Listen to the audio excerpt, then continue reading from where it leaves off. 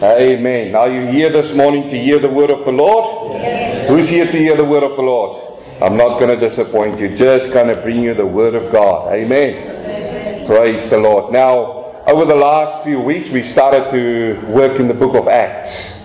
And as you remembered, I said to you that sometimes we're going to go fast and sometimes we're going to go slow.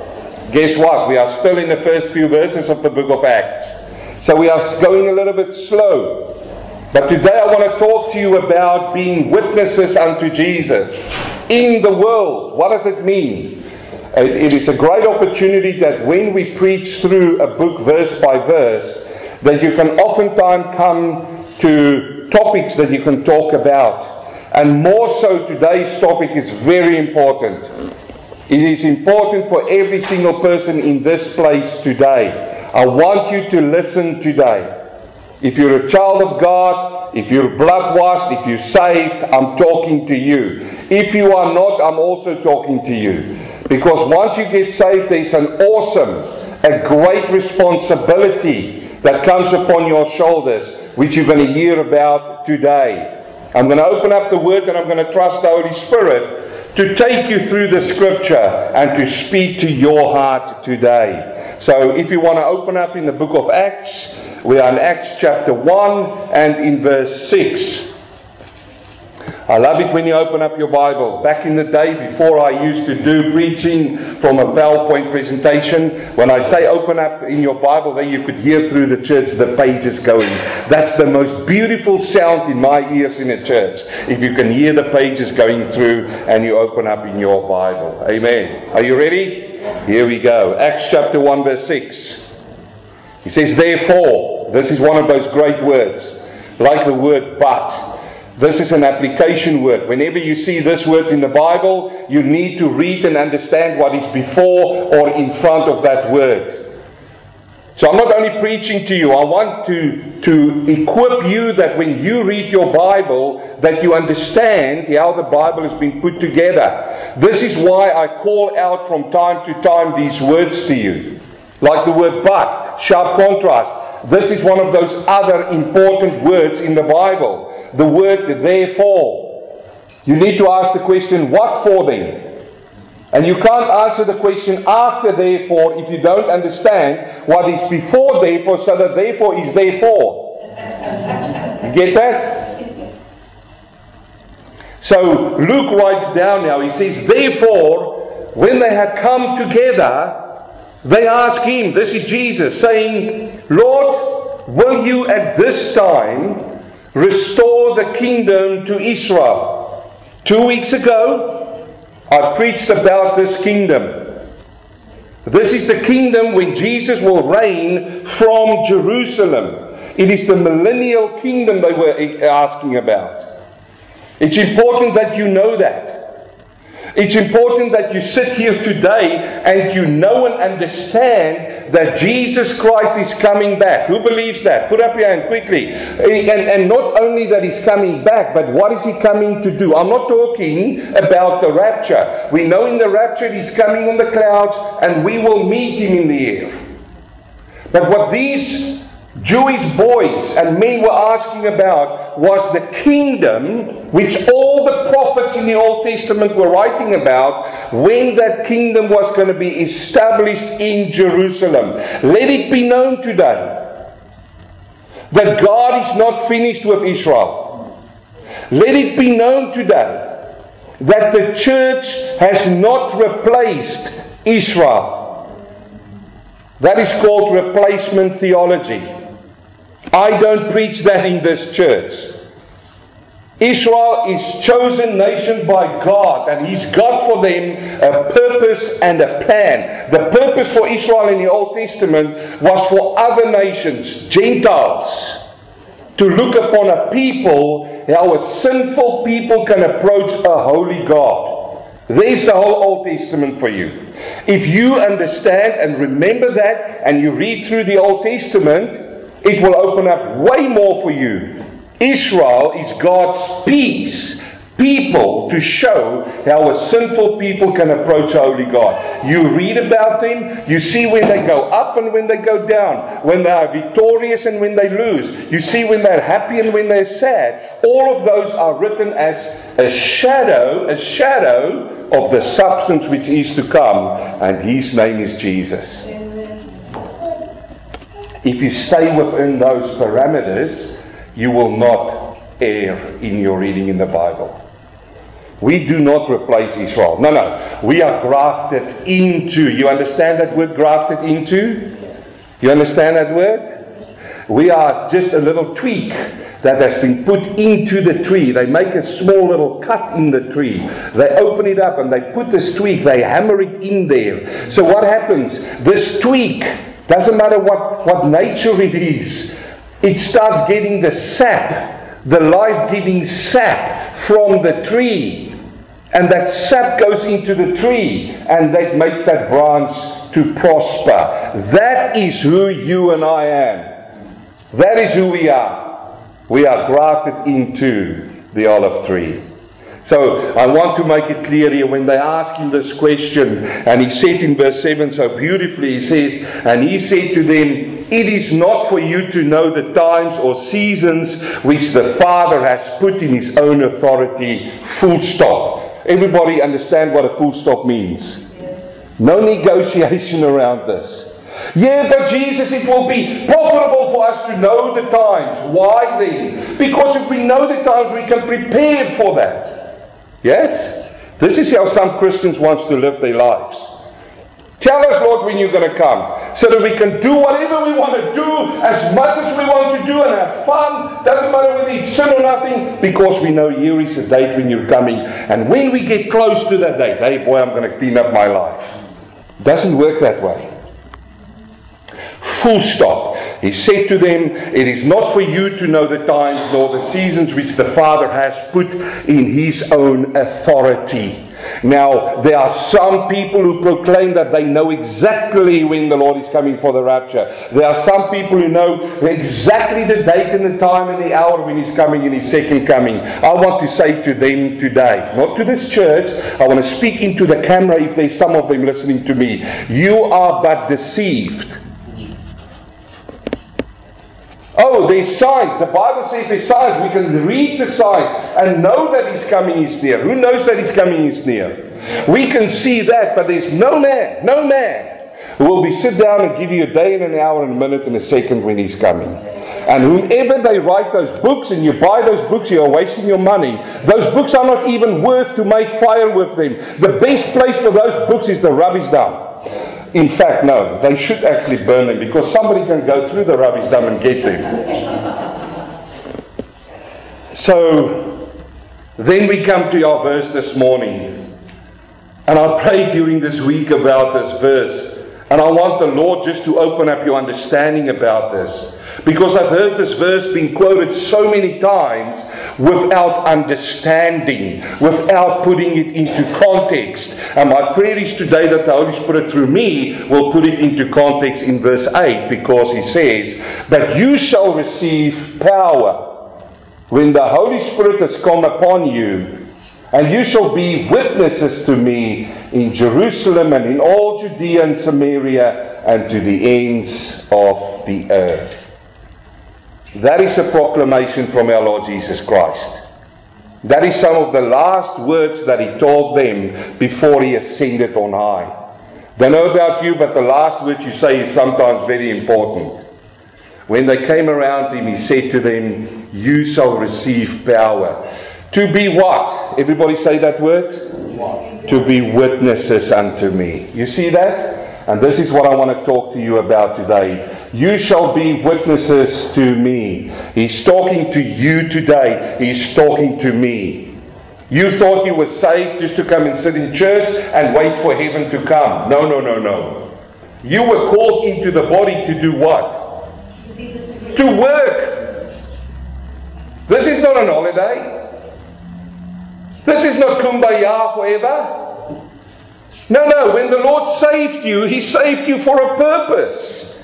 And then you thought, wait, the only thing that I need to make is make the line so that I can go to heaven. And I'm going to wait for the pastor to put me in the wheelbarrow and push me into heaven. That's not my job. That's not my work. No. My work is, now that you are sitting here and you are saved, to equip you with the Word of God so that you do what? Become fat? I love it when my sister said on Friday evening to, I think it was to Brother Mark, you were saying that we're getting fat with the Word.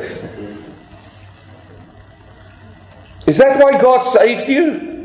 Just to come to church on a Sunday morning and sit here and smile for an hour and two and then go home and go on with your life? Is that why God saved you? Are you serious? Are you kidding? Is that it? To walk out of here and say, whoa, preacher, today's sermon, wow, that was just on the money. Is that why God saved you? Is there satisfaction in that? No. I served the Lord for so many years now, and I read the Bible so many years now, and I read some books as well. But you know what? You get something, and you go, whoa, I'm on a high now, because now I want more, and I want more, and I want more. No. You get satisfaction when you receive something, and you give that something to other people. That's when you receive satisfaction. When we were small children, we love it when we get gifts, isn't it? It's my birthday, and the only reason why I'm inviting all my friends is because everybody's going to bring me a gift. Yay! I love to receive gifts. But then we grow up and we realize it's much more satisfying to give somebody something than to receive it. Is that right? So now that you've received salvation, what are you going to do with it? Young man, young woman, old man, old lady? Well, I shouldn't say that because I'm falling close to that now.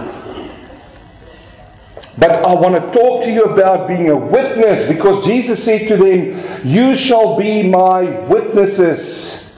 The word here for witness in Greek is the word martyr.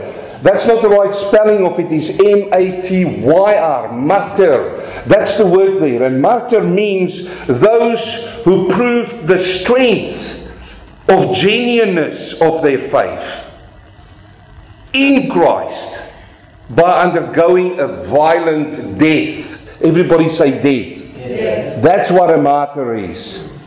I'm going to read that again for you, okay? It's one definition. It's not the only definition. It's those who proved the strength and the genuineness of their faith in Christ by undergoing a violent death.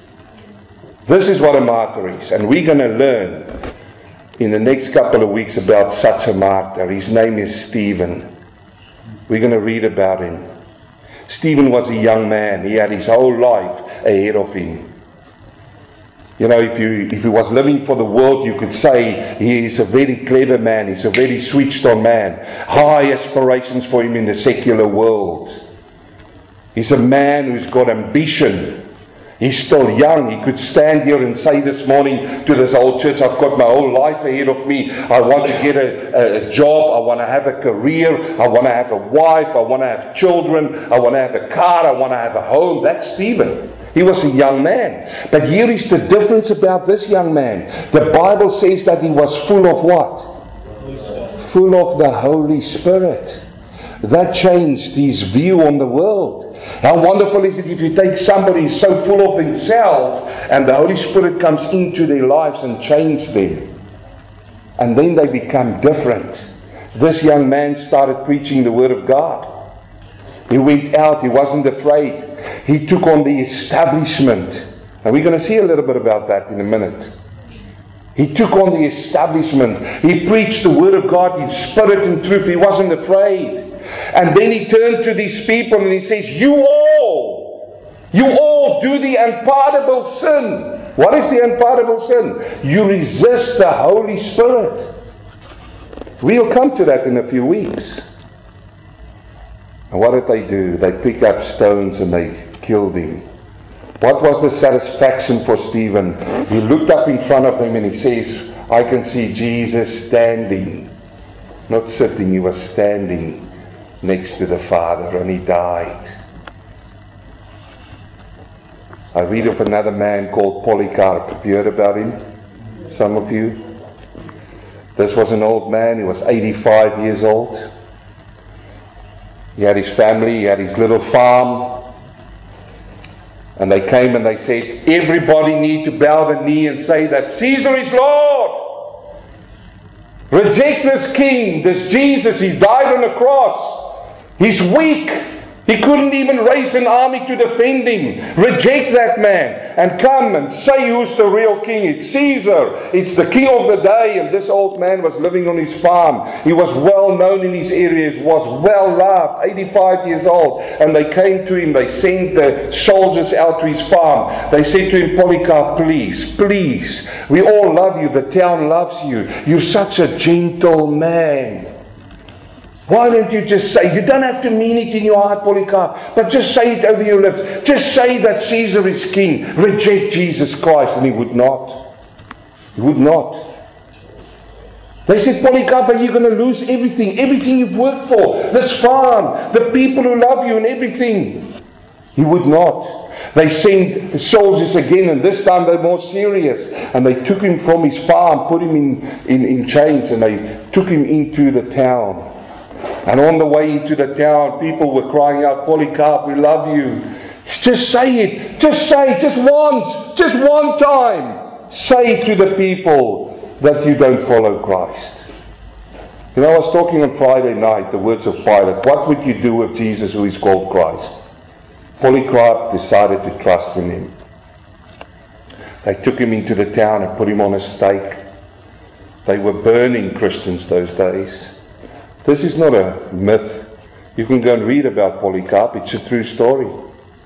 They put him on a stake, and while he was on the stake, they cried out to him. They gave him the last opportunity. They say, look, Polycarp, we are serious. You're going to die here today. If you do not reject Christ, you're going to die. And he was standing there, and they put all around him. They put him against, and they were just about to live. Would he deny Christ? Would he cry out and say no? And this is his recorded words, they say. They say, what have you got to say for yourself? Because we're going to kill you now. There's no turnaround. He said these words. He said, for 85 years, my Lord has been faithful. And I will be faithful. And they lit that fire. And they killed him. That's what a martyr is. That's what a martyr is. I want to ask you the question this morning. What does it mean to be a martyr today? Does it mean, and I've heard so many times, if I come to you this morning and I say, will you die for Christ? I bet you 100% of people will say, of course I will. But here we sit in Carrum Downs, Australia. It's still free to preach. We don't get persecuted. And then we read something. We read in China, they got this pastor, they burned his church down and they killed him. And then I ask you the question on the back of that. I say, will you do that? And you say, of course I will do that. And I say, don't answer so quickly. Don't answer so quickly. You see, because when we read this verse and we say, we will be witnesses, we will be martyrs for you, Christ, that's the first thing that comes up in your mind. And sometimes we say, yes, when it comes to the point, I will die for him. But the question is, brother and sister, what about today? Are you a martyr for him today? You see, it doesn't have to be a physical death here. It doesn't have to be a physical death. That's what I'm going to show you now. You say, because this is so far from me, preacher. This is back in those days. This is in China. This is in Iraq. This is in Iran. I'm sitting in Australia. Hello, have you noticed? And it means that some of us might die a physical death or a natural death before we get martyred for what we believe in. So how can this apply to me? So what? Let me give you the so what. What does it mean to be a martyr today? First of all, it means to be a living sacrifice. I'm talking to you now. I'm not talking to people in China. I'm talking to people in this church. Paul writes down in Romans chapter 12 verse 1, he says, I beseech you, brethren. The word they beseech is, he's sort of begging them. He begs them. It's like me coming to you on my knees this morning and say these words of Paul to you. I beg you, I beseech you. Therefore, brethren, by the mercies of God, that you present your bodies. Everybody say present. Present. You present your bodies a living, everybody say living, sacrifice. What does that mean? Can you all just put your hands in front of your mouth? Don't be shy. Do that. Come on, everybody just put it up. Come on. And blow. What did you feel? The breath of life. You're still alive. He says a living sacrifice. It doesn't say wait until you're over the hill. You know that expression? You go when you're young, I still want to live my life. When you're in your middle ages like me. Okay? Well, I'm entering into that middle ages. You go, yeah, there's still time for me. In my old day, man, I will give my life to the Lord. And then He can do with me whatever He wants to do. No. He's talking to you today. He says, present your bodies a living sacrifice, holy and acceptable to God, which is your reasonable service. You see, when he says you need to give your bodies as a sacrifice, it means we bring our bodies to God's altar. That's what it means. And listen, this is now after you are saved. So I'm not even talking, if you are not born again yet, let's do that first. Let's come to the cross and be saved. But after that, you bring your body to God's altar. You come to God with your body. In 1 Corinthians chapter 6 verse 20, Paul writes about it as well. He says, for you were bought at a price. Therefore, glorify God in what? Glorify God in your body and your spirit, which are God's. I love this verse. And there you were thinking your body belongs to you. Who do your body belongs to? It belongs to God. And he says here that we need to glorify God in our body and in our spirit. That means, yes, that when you become a child of God, you need to look after this body as God would look after it. And that will keep you away from sin. That will keep you away from abuses that abuses your body. We're not praising this body, but we bring this body as a sacrifice to the altar of God. What is going to happen at a sacrifice? Something is going to die. Yes? Abraham! Yes, Lord, here I am, speak. Abraham, I want you to bring Isaac, your son, the one whom you love, your only son. I want you to bring him and sacrifice him for me. Now, when God spoke to Abraham about sacrifice, did he think, oh, Isaac and myself is going on a nice holiday? Is that what he thought? We're going to the Bahamas, we're going to the sea, we're going to the mountains, we're going to hang out together. No. When God said, Abraham, sacrifice, Abraham knew something is going to die. That's what sacrifice means. And now, I love this. It's like a paradox. He says, bring your bodies, your living bodies, to the altar of God and offer it to God so that you can die in yourself. Now, I've got a scripture to back this. You've got to die in yourself. The world don't want to hear this. No. That's weak talking. No. The best of yourself is to make yourself strong. No. Here it comes and say, give your body as a living sacrifice on God's altar. Now, how do we do that? Holy and acceptable to God. And this is our reasonable service, he says. The words here, holy and acceptable, talks about born again. I'm not going to talk about that today. I take it that you understand and know what born again means in this church. But this is how we bring it to God. Listen to me.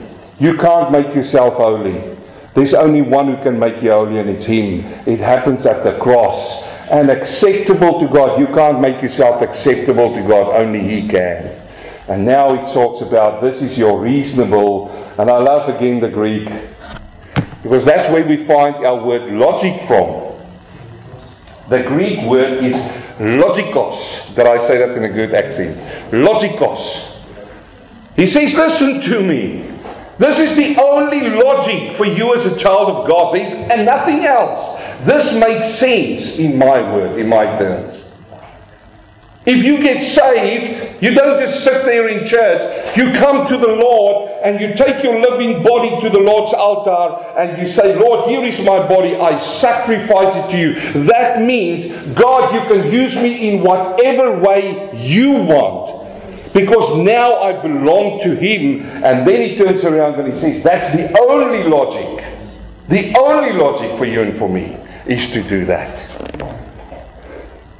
This is not my ministry. This is not my church. This is not my pulpit. This is not your church. This is not your ministry. This is not your... No. Everything belongs to God. Listen, my brother, the talent that God gave you to play that guitar so beautifully, that's not yours.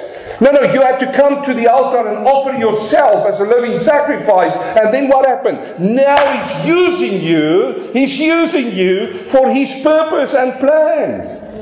The problem today is, in churches, in some churches, is that people want to forward God in this area. And they say, this is what we will do. This is our vision and this is our statement. We haven't got something like that here. No. Our vision is to present our bodies as a living sacrifice to God. And then He will be the God and the King of the church. Yes? That is what it is. So the first thing to be a martyr today is to bring your bodies as a living sacrifice. Are you ready to do that? Are you willing to do that? Before you quickly say yes, listen to the second one. Because the second thing is you need to take up your cross. You need to take up your cross. Luke chapter 9:23 says, then He said to them, this is Jesus, if anyone desires to come after me. Can I see who wants to come after Christ? If anyone, He's talking to you, He's talking to me. He says, if anyone desires to come after me, let him deny himself, take up his cross daily, and follow me. Now listen to this. What's the first thing you need to do? Deny himself. And I want to just give you some teaching here. Deny self. Self-denial and deny self is not the same thing. And this is where some people get it so terribly wrong. Because they all read that word up there as self-denial. Self-denial means to give something up for a short while. Or to give some activities up. You know, fasting can be one of those. If you fast, you are in self-denial. You deny yourself to eat food. That's not what He says there. He uses it differently. He says deny himself. That means you need to surrender ourselves to obey God and to obey His will. Can you see the difference? Don't get caught up with this. This is why I absolutely love to go to the Greek. Because brothers and sisters, whether we like it or not, we are reading a translation. Our English Bible is only a translation from Greek. But if you go, and I'm by far not a Greek scholar, honestly not. I just love it. Okay, I just absolutely love it. I pray someone say, Lord, just ping me on the head so that I can just speak Greek. but here it is, brothers and sisters. If you understand and you go and look at them, then you will find our English sometimes we read and we try to work it out. No, this is not self-denial. We need to deny ourselves. That means the whole capacity of your life and your body you hand over to God. Can you see how these scriptures flow into each other? When He says, present your bodies as a living sacrifice. You know what Paul actually said to them? He said, deny yourself. That's what he said there. You sacrifice yourself to God. But you see, that cost a price, which so many Christians don't want to pay. They say, no, that's too much for me. I'm not that person out there. I'll just sit in church and go, that's great sermon, Pastor. We're going to heaven. That's not why God called you. But let's come to this one. Take up your cross daily. Do you understand what it means? You see, some people, when I talk to them, they say, yes, I'm taking my cross up, man. I've got a pain in my body. Or if I got a sickness in my body and that's my cross. Or I've got relationship problems, and that's the cross that I'll have to bear with. Or I've got young children and they disrespect me, and it's some kind of thing that happened to a Christian, and now we're walking around and say, brother, tell me about your cross that you are carrying. Oh, yeah, you know, my family's so tough, you know, and what about your cross? Yeah, I've got financial problems all the time and all of these things and so on. And what about your cross? Yeah, it's my health. And all of these things is self-inflicted. Look, don't get mad at me right now. Wait until after, okay? Then you can come and talk to me about it. But all of the things that we happen with is self-inflicted. Your finances is self-inflicted. Your health is self-inflicted. Every single thing that we go through is self-inflicted. But that is not carrying your cross. That's not what he meant there. He didn't say you're going to have a tough life.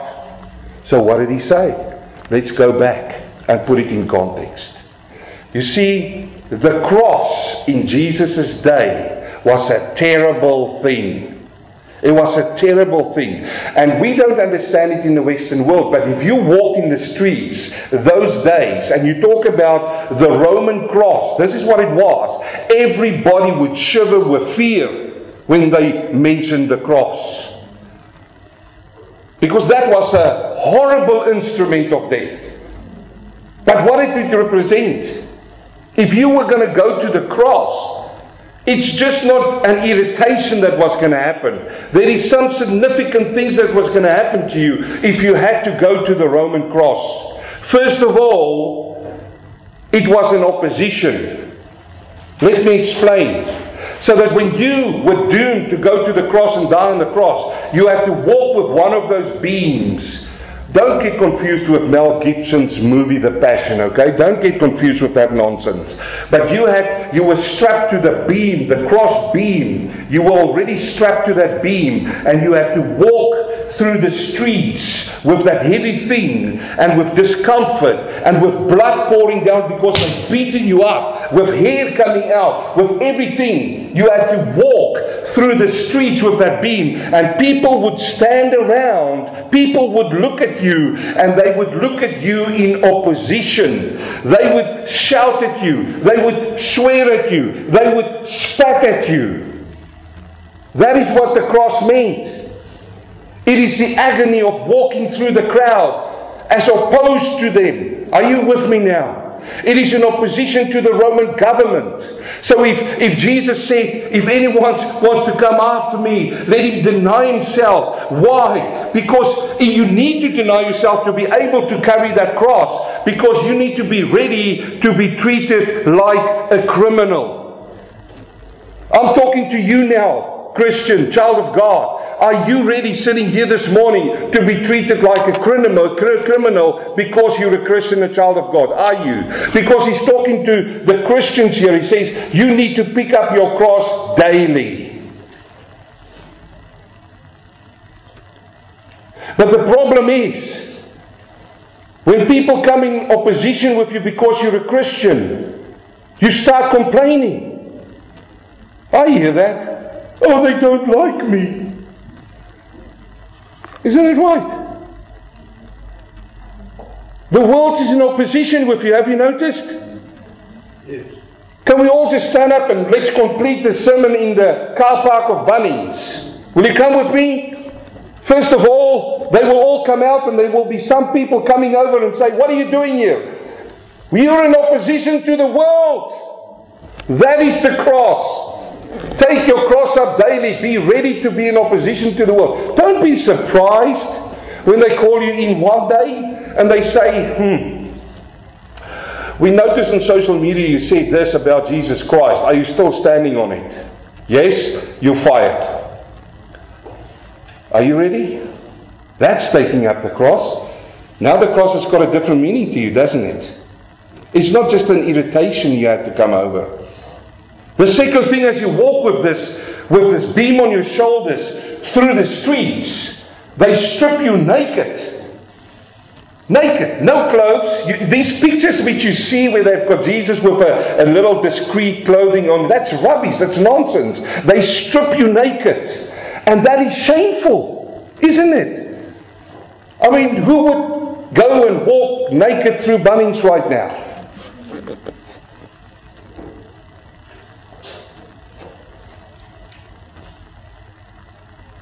We take it so easy these days. We say, yes, Lord, I'll take up my cross, but we absolutely don't understand what it means. The first opposition we come, we bemoan our fact, we go on our knees and say, Lord, they don't like us, please take them away. But He said, take up your cross daily, and you said you will. It's shameful. Be ready to be made a shameful person. Are you ready? When they come to you and it's not true, but they shame you for being a Christian. That's what the world's doing right now. Are you going to cave just to be in with the crowd? Hey, Polycarp, just say it. You don't have to mean it. Hey, just say it, just to be in the group. Just say it so that they think you are. No. You need to stand your ground to be shameful. And then the cross in those days was suffering.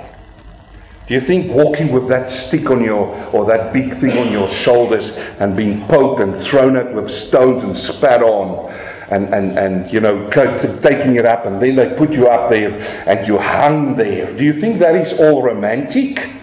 Come on, do you think it's romantic? But that's what they show us the cross these days. It is a romantic place. We focus on the victory of Jesus Christ. Praise the Lord, but it cost a price. It wasn't romantic. My Lord suffered there. I'll preach a sermon on this because I read up about it. You hung there for 6 hours in agony. 6 hours that you can't breathe. That you have to push up on your legs so that you can just get one inhale and then you suck again. And by the time you hang there on the inside, because the tendons has been pulled for so long, it starts bleeding internally. This is why they speared him in the side. You say you're so intense this morning. I have to be intense. Because Christian child of God, you need to understand what carrying the cross of Christ is. When He says, you'd be my witnesses. And did you ever thought it goes so deep? Be ready to be persecuted physically or even socially. We've got it so easy. We get social persecution. Facebook, I'm going to unfriend you because you're a Christian. Oh, they've unfriended me. That is so terrible. We don't understand. We don't even understand the cross of Christ. Yet I hear so many Christians just easily just flip it off. You need to carry your cross daily. Yes, I'm carrying my cross daily. I work at this place where they swear every day. They use the Lord's name in vain. And that is my cross. That's not your cross. The cross of Christ, He says, when those people who swear turn to you and tell you to swear and you say, that is my Lord and my Savior. He's the lover of my soul and I will not do that and I will stand on that, and they start persecuting you. Not to run to your Bible study group then and say, oh, pray for me because these people are so tough on me. No. If you say I'm carrying the cross, that is what you're going to get. Now, if you don't want to be a Christian anymore, by all means, the door is there and I'll pray for you. Because this is tough. You won't hear this sermon in churches who try to fill the seats, do you? But it needs to be heard. Finally, what is the cross? It leads to death. It leads to death. What does it mean in our day and age? It means, are you ready to lose everything for Him? You know what is cancel culture now? Have you heard that word? Or the woke brigade, have you heard that? Come on, I'm talking to people. Have we heard that? Yeah. That's what's going on. Woke brigade, cancel culture. If you say something we don't like it, we're going to cancel you. We just cancel you. Do you know how many people are so afraid of that? They fear that more than they fear my Lord. No, the cross of Christ, when Jesus said to them, if anyone desires to come after me, let him deny himself. Can you now understand what deny himself means? And it's not self-denial. He needs to deny himself, take up his cross daily, every single day, and follow me. It encompasses all of these things that you as a child of God need to be ready to do. Now look at this. If we look at self, if you deny yourself and you come to the first one and you ask self, Are you ready to be in opposition with the world for the faith you're standing in? Self is going to say, no. I want to be in with the in crowd. But I need to deny myself. If you come to self and say, are you ready to be shameful? No. Self will say, no. I don't want to be. I want to hide in the crowds. If you say to self, are you ready to suffer or even to die? Will you be ready to do that? Selah. Think about that.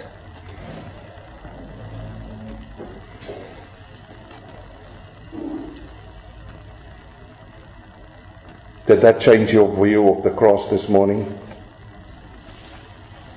Did that change your view of reading this verse this morning? When I first understood this in my life, I said, Lord, I can't do it. I just can't. I'm just honest to you this morning. I'm not as brave as you to say, wow, yeah, bring it on. No. When I realized the full impact of carrying your cross, the Lord knows me. I prayed to him. I said, Lord, I just can't do it. I haven't got the strength.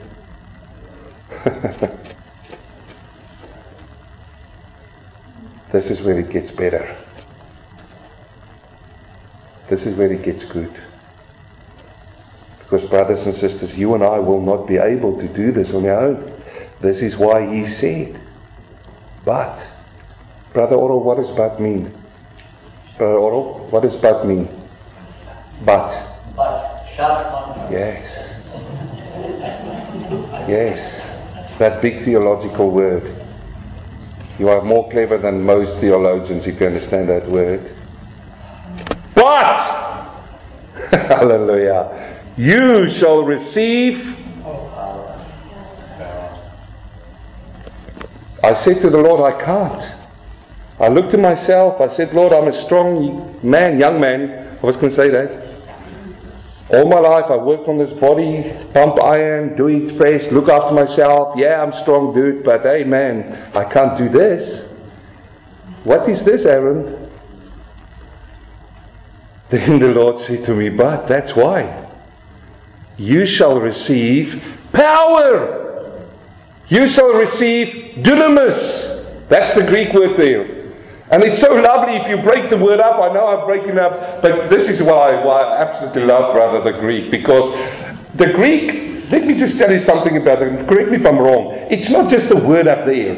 Those words are put together by sometimes two words.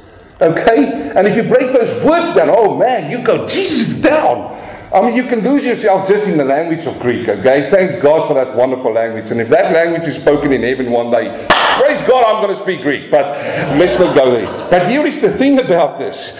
Dunamis is where we find our word dynamite and dynamo. You remember me saying that. But let's break it up again. Because here I am saying to God, Father, I haven't got the strength to do what you're asking me to do, to carry the cross. He says, but you will receive dunamis. What does it mean, Lord? If you break it up, the word dunamis comes from two words. The first word is duna. You know what that word means? It means the ability or the capability. And I say, thank you, Lord. Hallelujah. Sorry for being so loud, but not. Why? Because, listen, friend, this is why the cross of Christ is so important, that you come to the cross and be saved. Because you are a poor pauper. Before the cross, you've got nothing. You've got to do all these things on your own. But boy, once you come and you are saved, He gives you the Holy Spirit, comes and lives inside of you. And with the Holy Spirit comes the dunamis power. And He gives you the capability and the ability to be able to carry that cross. Amen. So now I'm not sitting here and worrying what's going to happen next week if somebody calls me in, or worrying if they grab me down the road and say that Jesus is dead, or I'm going to beat you. I don't worry about that. I don't worry how I'm going to react when somebody says I'm going to kill you if you don't denounce Christ. I don't worry about it. Why? Because at that point in time, what's going to happen? I've got to be careful. What's going to happen? Dunamis! verse. Hallelujah. I hope you see this, brothers and sisters. I hope you see this, because this is the essence of your Christian life. You're not called to just sit here. You're called to carry the cross. It's a heavy cross to carry, but praise the Lord for dunamis power. It's the ability and the capability. You say, I'm not able. Oh, but brothers and sisters, He will make you able. He will give you the ability to perform miracles. That's what it meant there. Now, as you know, and I'm going to put it onto the timeline in a minute, I will explain that.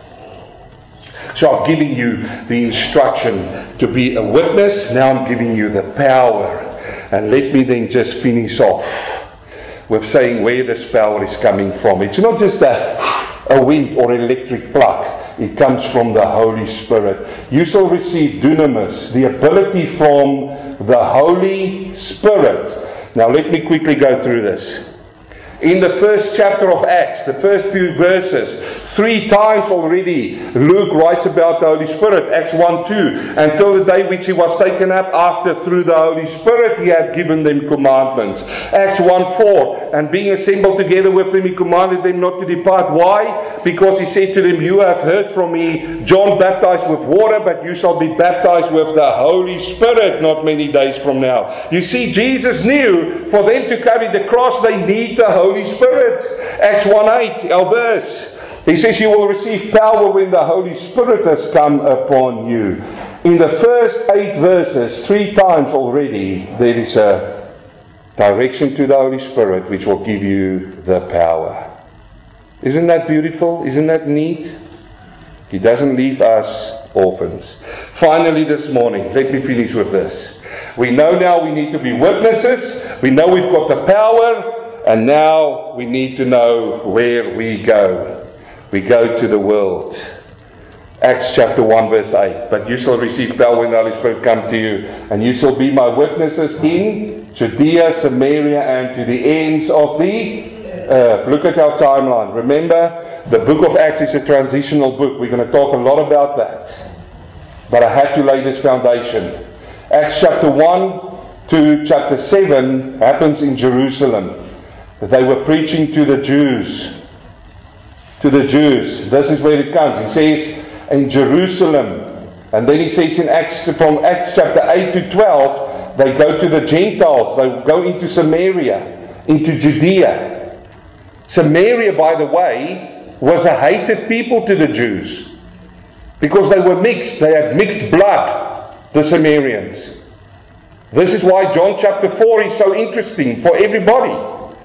Jews were not allowed to go into Samaria because the Samaritans was the people who stayed behind when the Babylonians came and took the pure blood, like they called him, away.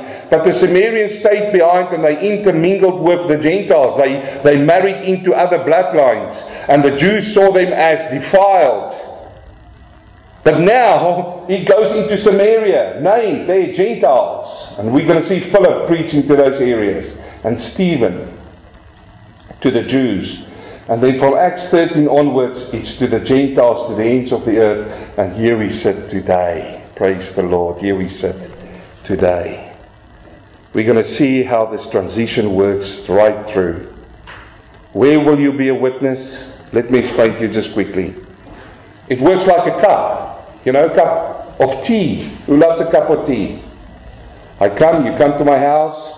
And I come to the front and I put it on the table. And here's my cup and my saucer. You know, a cup. This is why I use tea, Anne. Because you drink tea with a cup and a saucer. You know? You drink coffee with a mug. Yeah, I'm a coffee man. I must admit. But if you've got the cup there and you've got the saucer there and you've got it on the table, this is how that works. If I start filling the cup with tea and I keep on filling it and keep on filling it and I don't stop, what will happen? It overflows into the saucer. That cup is you. You need to be filled up. You can't give people anything if you haven't got it. And as you overflow, who's going to be the first ones getting it? Your family.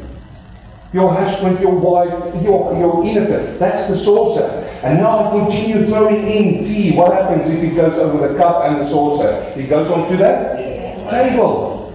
That's your friends, your family. Your extended family, your mum and your dad. And by the way, it's those who are going to bring you to account on the cross that you need to bear.